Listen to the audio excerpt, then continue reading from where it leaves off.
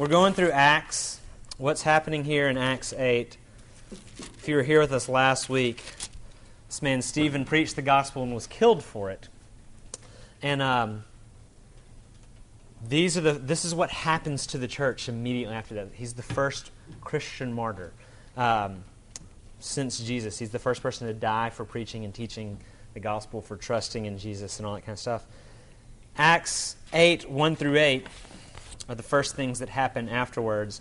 And what we're going to talk about tonight is the topic of personal evangelism. Right? When I say that, I kind of ask a lot of people, what do you think when you hear those words, evangelism, personal evangelism? And I suspect you all feel the same way I feel. These are the overwhelming consensus to that question. What are just the feelings that come to mind? It's kind of creepy, right? The believers that I ask are all feel guilty because none of us do it, right? And then people feel unprepared to do it. What does it mean? I don't know how to even have that conversation. And so I want us to begin to kind of enter into a conversation of what it's about, what we can learn from Acts, which is the story of the church going from 12 people to thousands of people. Acts 1:8, again, is the outline for the book. It is the purpose statement of the book. It is Jesus saying, I'll send my Spirit upon you, and you will be witnesses to Jerusalem, where they were in Acts 1, to Judea, and to Samaria, and to the ends of the earth. And that's the book of Acts. It is this. It's a story of the church going global. So here's what happens after the first guy is killed for preaching Christ. Acts 8. And Saul approved of Stephen's execution, and there arose on that day a great persecution against the church in Jerusalem, and they were all scattered throughout the regions of Judea and Samaria, except the apostles. Devout men buried Stephen, made great lamentation over him, but Saul was ravaging the church, entering house after house. He dragged off men and women and committed them to prison. Now those who were scattered went about preaching the word. Philip went down to the city of Samaria and proclaimed to them the Christ. And the crowds with one accord paid attention to what was being said by Philip when they heard him and saw the signs that he did. Unclean spirits came out of many who were possessed, crying with a loud voice, and many who were paralyzed or lame were healed.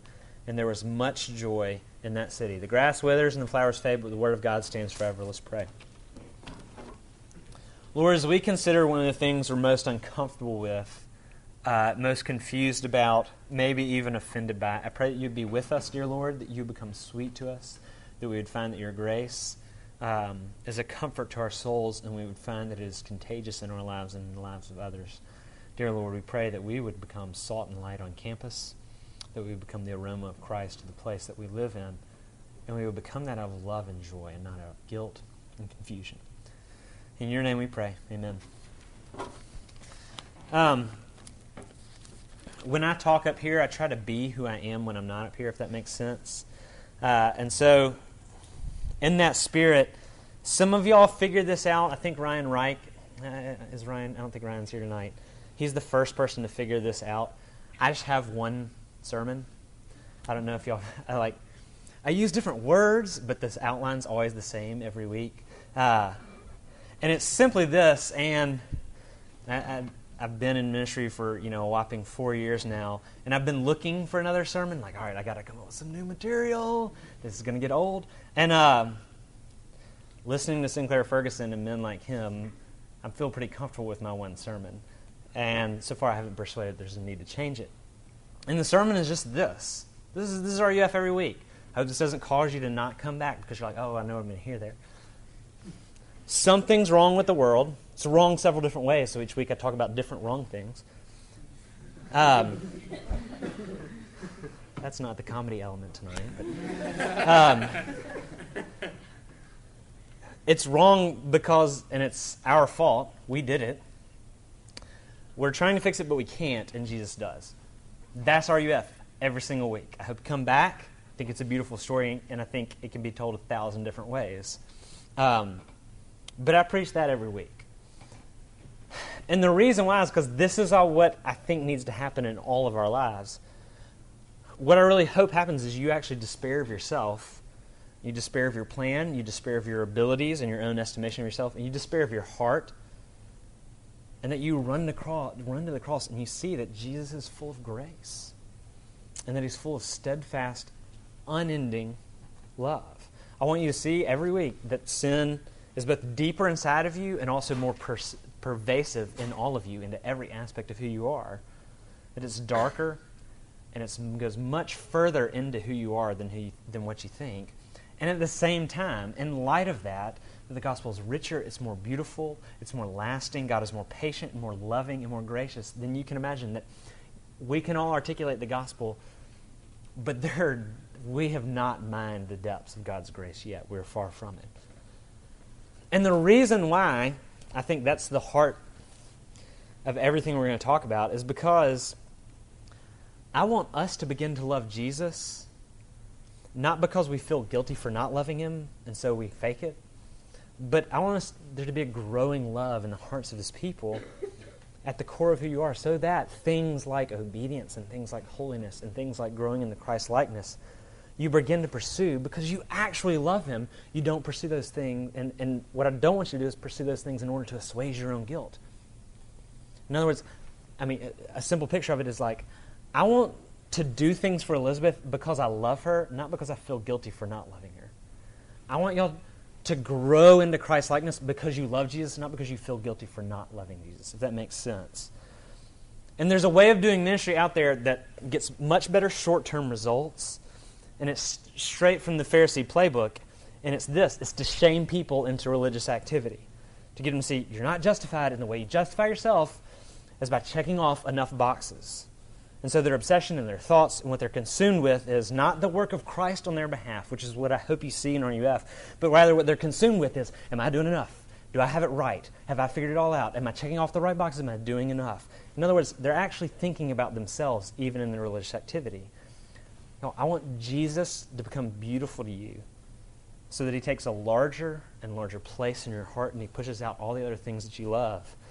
And so every week I'm going to say life is broken. It's broken 1,000 different ways. So we're not going to run out of material. It's our fault we can't fix it, and He does. And it costs Him deeply, and He loves to do it. And the reason I begin that way is because when we talk about evangelism, especially the prospect of, talking to someone face-to-face, a friend or a peer, about who Jesus is, and it's something we feel guilty about because we don't do, and we're confused about, right? The reason I say all that is because there's a fundamental principle that's operating in and under and behind and around everything we're going to say. We're going to actually talk about this for a couple of weeks. But you've got to hold this principle underneath everything that we're doing, because if you don't, you'll really never understand what I'm saying, and actually you'll misuse what I'm saying and turn it into, again, a legalistic practice of trying to do something religious so you don't feel bad about yourself. Here's the principle. Evangelism is not a technique. It's not something you have to be trained in. It's something you do actually naturally all the time. Y'all evangelize all day today. Because all it's doing is telling people around you about something you like. That's all evangelism is telling the people around you about something you like. Nobody had to train you in how to recommend your favorite movie. You know how to do that. You do it naturally because you like it. And so the people around you think, hey, you should watch this. You would like it too. Here's why. Nobody had to train you how to teach someone to like your favorite. No one had to train you to teach someone how to like your favorite band. You know how to recommend your favorite music, right? People in here are going to CrossFit because I love CrossFit. Seriously. Nobody had to teach me how to tell people how much I like it. You are evangelizing all day today for things you like. Actually, in some sense, all forms of communication are kind of persuasion to your way of thinking. Last week we talked about how Joseph Scolo loves Chipotle. And like, oh my gosh, Chipotle, that sounds good. I think I'll have some, right? Some people actually wanted Chipotle after that. The reason I remind y'all, kind of going back to the purpose, remind you about the purpose of my sermons is this. If evangelism is just telling people around you about something you like, the key to evangelism is liking Jesus. So I'm going to preach every week in a way that draws your heart to Jesus. The key to evangelism is not a technique. It's not a scripted conversation. Those things can be helpful in a limited number of contexts. But if you love Him, you'll tell people about Him. Because guess what? All day today, you told people about things you loved. And with that in mind, for the next couple of weeks, we're going to consider evangelism, what it looks like, talk about some ways we learn about it as it takes place in the early church, especially here tonight in these first 8 verses. And I want to address kind of objections to evangelism for a couple minutes before we go into the text. Whether you believe in Jesus, whether you're a skeptic, whether you're a seeker, or you don't believe in Jesus at all, you might have objection or discomfort with this notion of evangelism, because you might bristle at it because it feels like it's like imperialism or something. Christians are all about converting people. Christians are all about kind of pushing their views on other people. And I understand why you feel that way. And certainly there are ways in which Christians have been coercive and abusive, certainly, and manipulative and even deceitful in the way that they've tried to draw people into this conversion experience. But I want to say a few things. And the first one is this. If you have a problem with this notion of trying to convince other people of thinking a certain way, there's a problem with that thought process. In other words, like, what offends me about Christianity is they try to get people to think their certain way. I had a conversation with a good friend this summer who's not a believer, and that's what he said. He said, I don't think Christians should try to convert people to the way they think. I think everybody should leave everybody alone to believe what they want. Now, what was he doing? He was telling me I should think like him.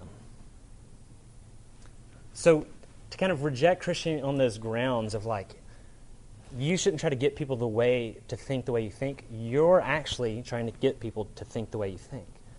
All I'm saying is, again, at root, everybody's an evangelist. Everybody's trying to get, the people who oppose evangelism, right? Richard Dawkins and Christopher Hitchens, those people are incredible evangelists. They're trying to get everybody to think the way they think, right? Even in their opposition of evangelism, they're evangelizing. They're saying, don't let Christians get you to think the way they think. You should think the way we think. My point is simply, we're actually all doing that. Secondly, the Bible, not only does it not condone manipulation and coercion, Paul speaks very directly against it in 2 Corinthians.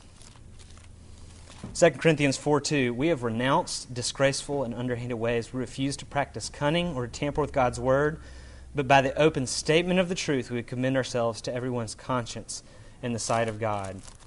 They're not tricking anybody. They're not being deceitful. They're not baiting and switching with the gospel.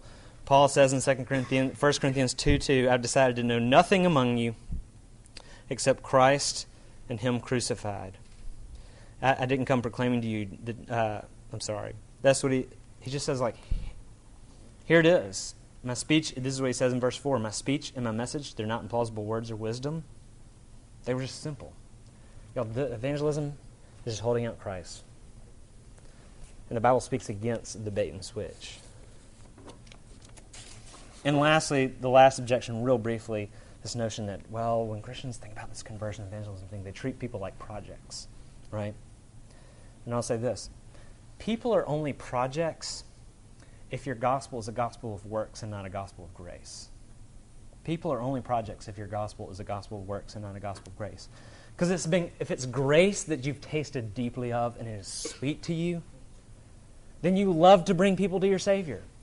The things you love to bring people to. You don't treat them like projects. You rejoice in the prospect of them coming to love the things you love. But if your gospel is a gospel of works, and you believe that you're secured by your activities, you actually don't care about the people themselves. You just care about checking off your evangelism box. And that's how people become projects. They're only projects if your gospel is a gospel of works and not of grace. With that in mind, I want to jump into the text for a couple of minutes and see what we learn from what happens in these first moments after the first Christian martyr. And what I want us to see tonight is when evangelism is supposed to occur, or when/where, who's supposed to do it and what it looks like. When and where it's supposed to occur, the context for it, who's supposed to do it, the people that are doing it, and then lastly, what it actually kind of looks like. And we're going to do more in the following weeks. I'm not going to answer all of our questions we have about it, and I hope to eventually. So last week we read about this guy Stephen preached. He got killed for it. And then look what happens. Saul, who would actually later get converted, approved of his execution. And there arose in that day a great persecution against the church in Jerusalem. Things are hitting a fever pitch. It's intense in Jerusalem at this time. Saul's getting the synagogues organized against Christians.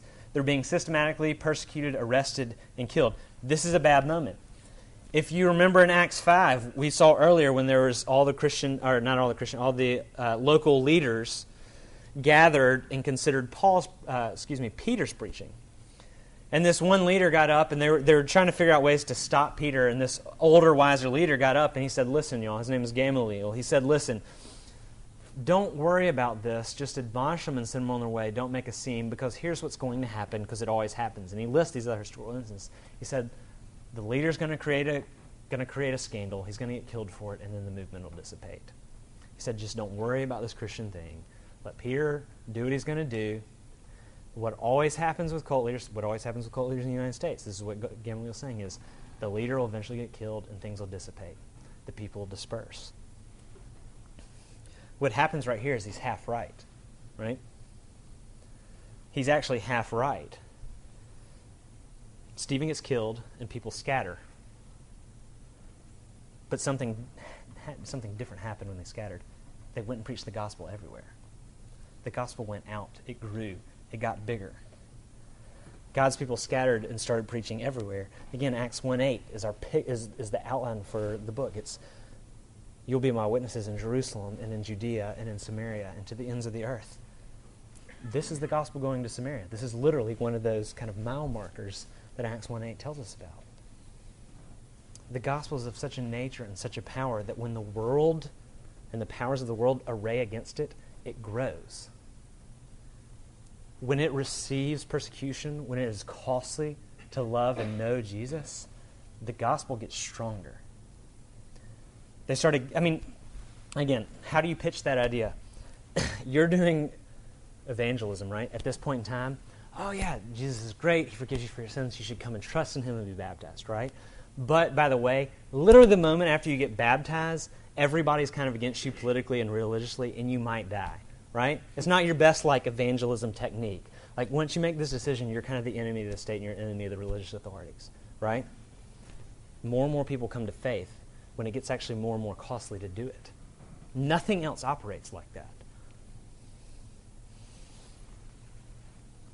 The only reason this operates this way is actually because it's both true. It's the Holy Spirit pressing the reality and the sweetness of the gospel deep into people's hearts. What happened in China in 1949 is the Communist Revolution took over China, pushed out all the missionaries. The church has grown at a faster rate in China in the last 40 years than it ever has. It's now 40 times the size it was at that time. When it became illegal to be a Christian there, the church exploded. Nothing else in the world operates this way. We all have stories of something we like or something we do, and then all of a sudden it gets costly or uncomfortable or inconvenient to be involved with it, and so we don't do it anymore. Because that's what you do when things get uncomfortable and costly and inconvenient. You stop doing them. We'll hang on to things for a little while because we still like them and we're willing to kind of undergo some cost, and some inconvenience. But everything kind of reaches a point where it's like, okay, well, I'm not committed to it that way. This is the opposite. The worse it gets for Christians, the more it grows. And the reason why is because suffering for the gospel drives us deeper into Jesus and actually conforms us and makes us more like Jesus. Nothing else operates that way. And so this is what it means for us. It means we've got to stop treating conversation about Jesus with kid gloves. We've got to stop thinking that it's a product for sale that I don't know how to sell because it makes people uncomfortable, and so I'm going to guard it. I don't want to, or at least try to make it more fashionable. I'm not saying that what we shouldn't do. Here's what I'm not saying, right? I'm not saying we shouldn't work to make the gospel comprehensible and compelling. The Bible, guess what? God doesn't speak Hebrew or Greek. I don't know if y'all knew that. The Bible, its existence itself, is God committed to making the gospel and his love for us comprehensible. He put it into language and images we understood, right? You absolutely should do that. This is what I am getting after. Are you afraid of the gospel? Are you afraid of the name of Jesus? Because you don't have to be. I really get the fear that y'all have. I have it too. When we go to Athens and go into the university, like, it's hard and it's awkward, and I'm fearful. And there's a faulty way of thinking out there that says, listen, don't offend people by bringing up the name of Jesus or the gospel. And that faulty way of thinking can leak into ministry and teaches that ministry is a bait and switch. Hey, kind of look over here, kind of do this stuff that we're doing, enter into a conversation with us that seems to be about something else, right?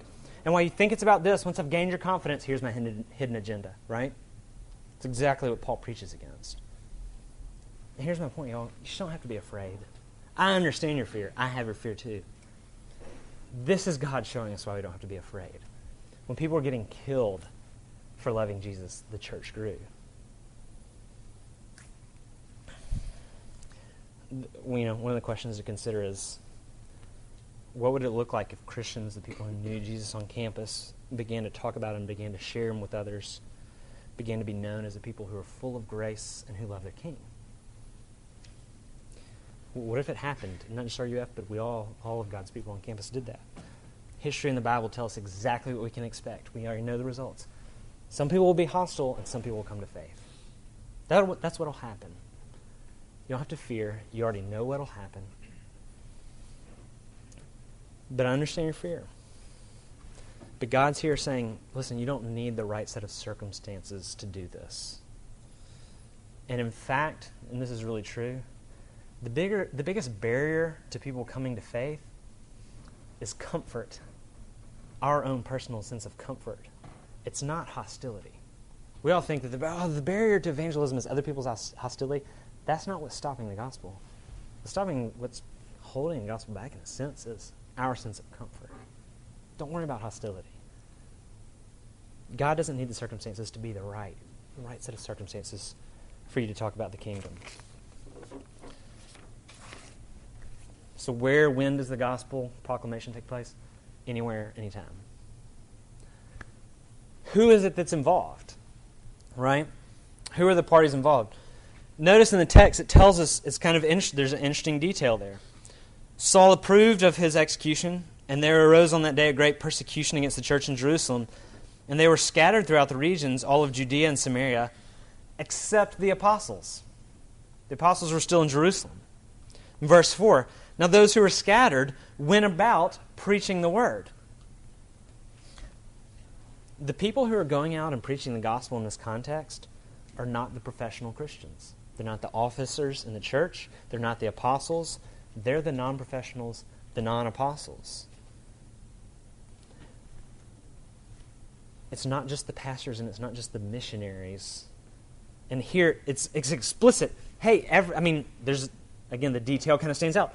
Hey, people went everywhere and started talking about the gospel, except for, you know who didn't? The professional gospel talker-abouter people, the apostles, right? He's showing us it's the job of the whole of God's people. It's all of God's people. It's not just the apostles, the professionals, the missionaries. Evangelism is just not for professionals.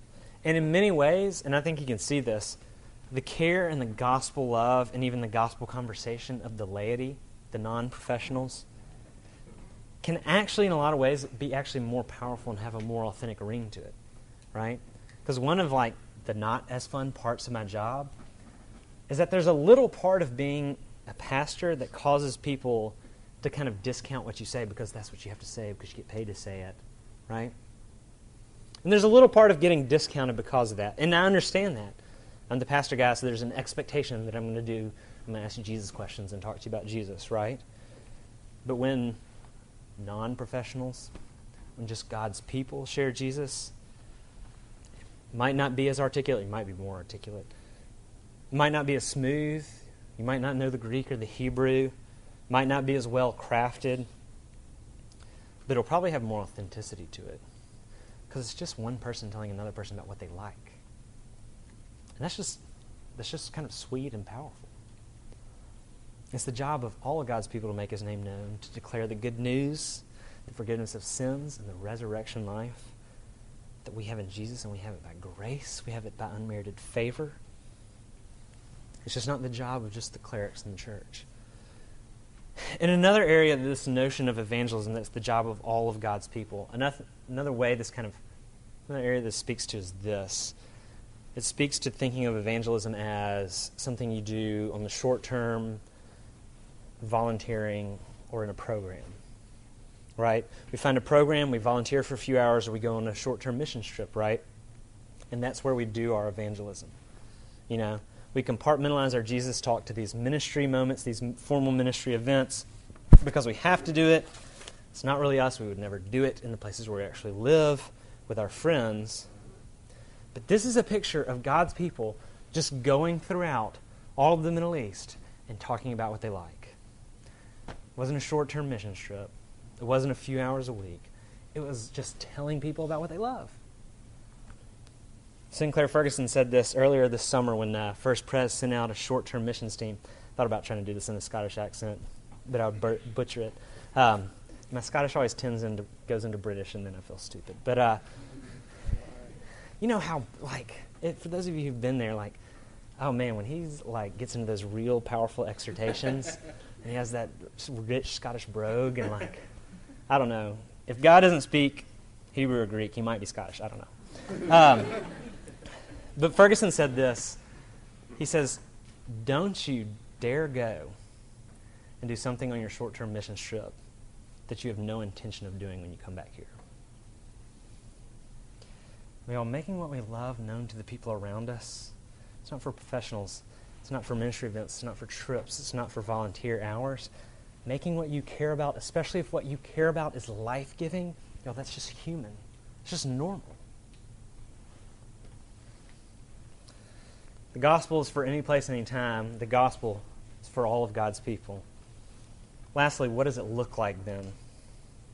What did Philip do? We get a picture of one individual doing it. He went down to the city of Samaria, and he proclaimed to them the Christ, and the crowds with one accord paid attention to what he was saying. I don't know what that is. We opening that? I don't know. Church is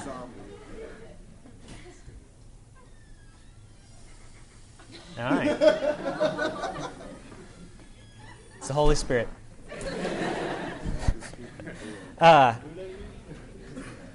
So Philip goes into Samaria.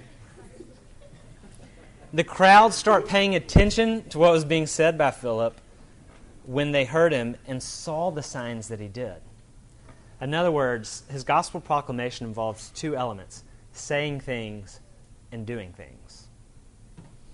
They listened to what he said and saw what he did. What he did was unclean spirits came out of many who were possessed, crying out with a loud voice, and many who were paralyzed were healed. And there was great joy in the city. And we talked about miracles several weeks ago, so I'm not going to talk about the miraculous aspect of this. The miracles demonstrate the power and the validity of the gospel. But this is what I want us to see about them this week. They are the gospel enacted. They heard the gospel proclaimed. They're also seeing the gospel lived out among God's people. They're not just illustrations. They actually are the gospel healing people. The gospel is that a good king comes and sacrifices himself and pours himself out for the sake of the people who created their own mess, and he brings healing and care to those people. What Philip was doing was he was saying the gospel, and he was doing the gospel. The community of God's people are called. We're actually called his body. We are his hands and his feet in this world because we're his primary tools for bringing healing in the world. When Philip comes to Samaria, which, by the way, if you're familiar with parable of Good Samaritan, thing like that, Samaritans are some of the most hated people in the Middle East, the most despised. They had blended all kinds of worships. They basically offended everyone. Nobody liked them. So Philip goes to the most irritable people, the most irritating people, the most despicable people, and he's a force of healing. He's a force of service and of generosity and renewal. He takes care of the neediness in the community while he's preaching the gospel. He brings the gospel both in word but also in deed. He's the hands and the feet of Christ. He doesn't just make the gospel audible, he also makes it visible. And then the city responds. Verse 8 is beautiful. There was joy in the city. There's joy in the city that Christians came. and said the gospel and did the gospel. I mean, I wonder if that's possible at USC. For there to be joy at USC because Christians did the gospel and said the gospel. Because they saw God's compassion in action. They see the heart of the gospel as going into and relieving brokenness. They see the transformed lives of God's people. They see that God's people who had been delivered from spiritual and psychological bondage themselves, delivered from our bondage to selfishness, right? They see that the gospel is changing someone like Philip, and all of a sudden, he becomes someone who goes to great pains to love and to care for and heal the needs of other people. Now here's the hardest question I was kind of thinking about getting ready for this. What are the needs here in the place where y'all live? That's a hard question, right? Especially because we're all comfortable, wealthy Americans. And yes, if you're lower middle class, you're a comfortable, wealthy American. Travel around the world, you'll see, right? And so sometimes we think it's hard to see the needs here. What would it look like for Christians to go in the places of brokenness on this campus and be the gospel visible, right? I mean, one of the things I constantly think about is there's a lot of loneliness here. The reason Halloween party is going to be amazing, but the reason we have the Halloween party and tailgates, the reason we get ice cream afterwards, is just because we want to be a community of hospitality. Nothing more than that. A place where people who are lonely can be with people and actually be cared for and loved by other people in the simple ways of simply providing food and company. That's all we're doing. Those events are for anybody. They're just Christians trying to be hospitable. The campus is full of lonely people. This room is actually full of lonely people. I mean, just get coffee, get lunch with somebody, and listen to their story. I mean, we're all dying for someone to listen to our story. I sit in the Christian coffee shop culture, because in the South, all coffee shop cultures are Christian coffee shop cultures. I kind of bounce around between all of them here, and I see myself in all of what's going on in a lot of these coffee shops. There's a lot of advice being given and not a lot of listening happening, man. Just listen to people. Just spend time with the people and ask them their story and listen. I mean, just go into their loneliness. That's one of the needs here. One of the reasons we're doing international students is because we're doing His International. Where's Megan? Talk to Megan if you want to go to His International. It's just because we saw, someone kind of showed us, hey, there's a really, really ridiculously lonely portion of the student body everybody ignores. So we're just going to eat lunch with them. I don't know what happens after that. I don't know. Go and eat lunch with them and see what happens. But that's why we're doing it. Right? Y'all live in this place actually more so than I do. There are deep needs here. Look around you with a heart and with eyes looking for that need. What do you see? And here's the reason why we struggle with seeing the needs. It's actually not because they're not there. Because like I said, every sermon is just a different way about how the world's broken and Jesus fixed it. There's all kinds of brokenness in this campus. There's all kinds of brokenness in our lives, in this room. The reason we don't see it is because the idea of walking into a place and looking to the interests of others is utterly counterintuitive. And it's only by drinking deeply of the grace of the gospel that we can do it. It's only in the secure grasp of the Father's love for us that we can stop worrying about me, right? Who is for me? Who's talking to me? Who's listening to me? Who's taking care of me? What about me? Right? That's how we walk into every social context. Right? For the Christian brothers and sisters, the answer is the Father is, so you don't have to worry about it anymore. He's for you. He's with you. He's listening to you. You don't have to worry about it anymore. So when you stop worrying about me, you can walk into a place and see the needs of others. And you'll bring the gospel not just in word and deed. We're going to talk more about evangelism in a couple of weeks. And if you're hearing me, I know that word is daunting. The prospect of doing it is daunting. You feel like you don't know what the first step is. Maybe you don't even feel like you know what you would say. That's okay. The Lord will actually give you words. We're going to talk about it more, but if you're kind of looking for what am I supposed to do with this? Right? Remember our fundamental principle. You tell people about the things you love. You do it all the time. I do it all the time. The key to evangelism is not a technique that you master. It's really growing in your understanding of your sin and your selfishness so that you can grow in your understanding of the freeness and the bigness and the security and the steadfastness of God's saving grace so that you grow in love for Him. The key to evangelism is loving Jesus. Let's pray.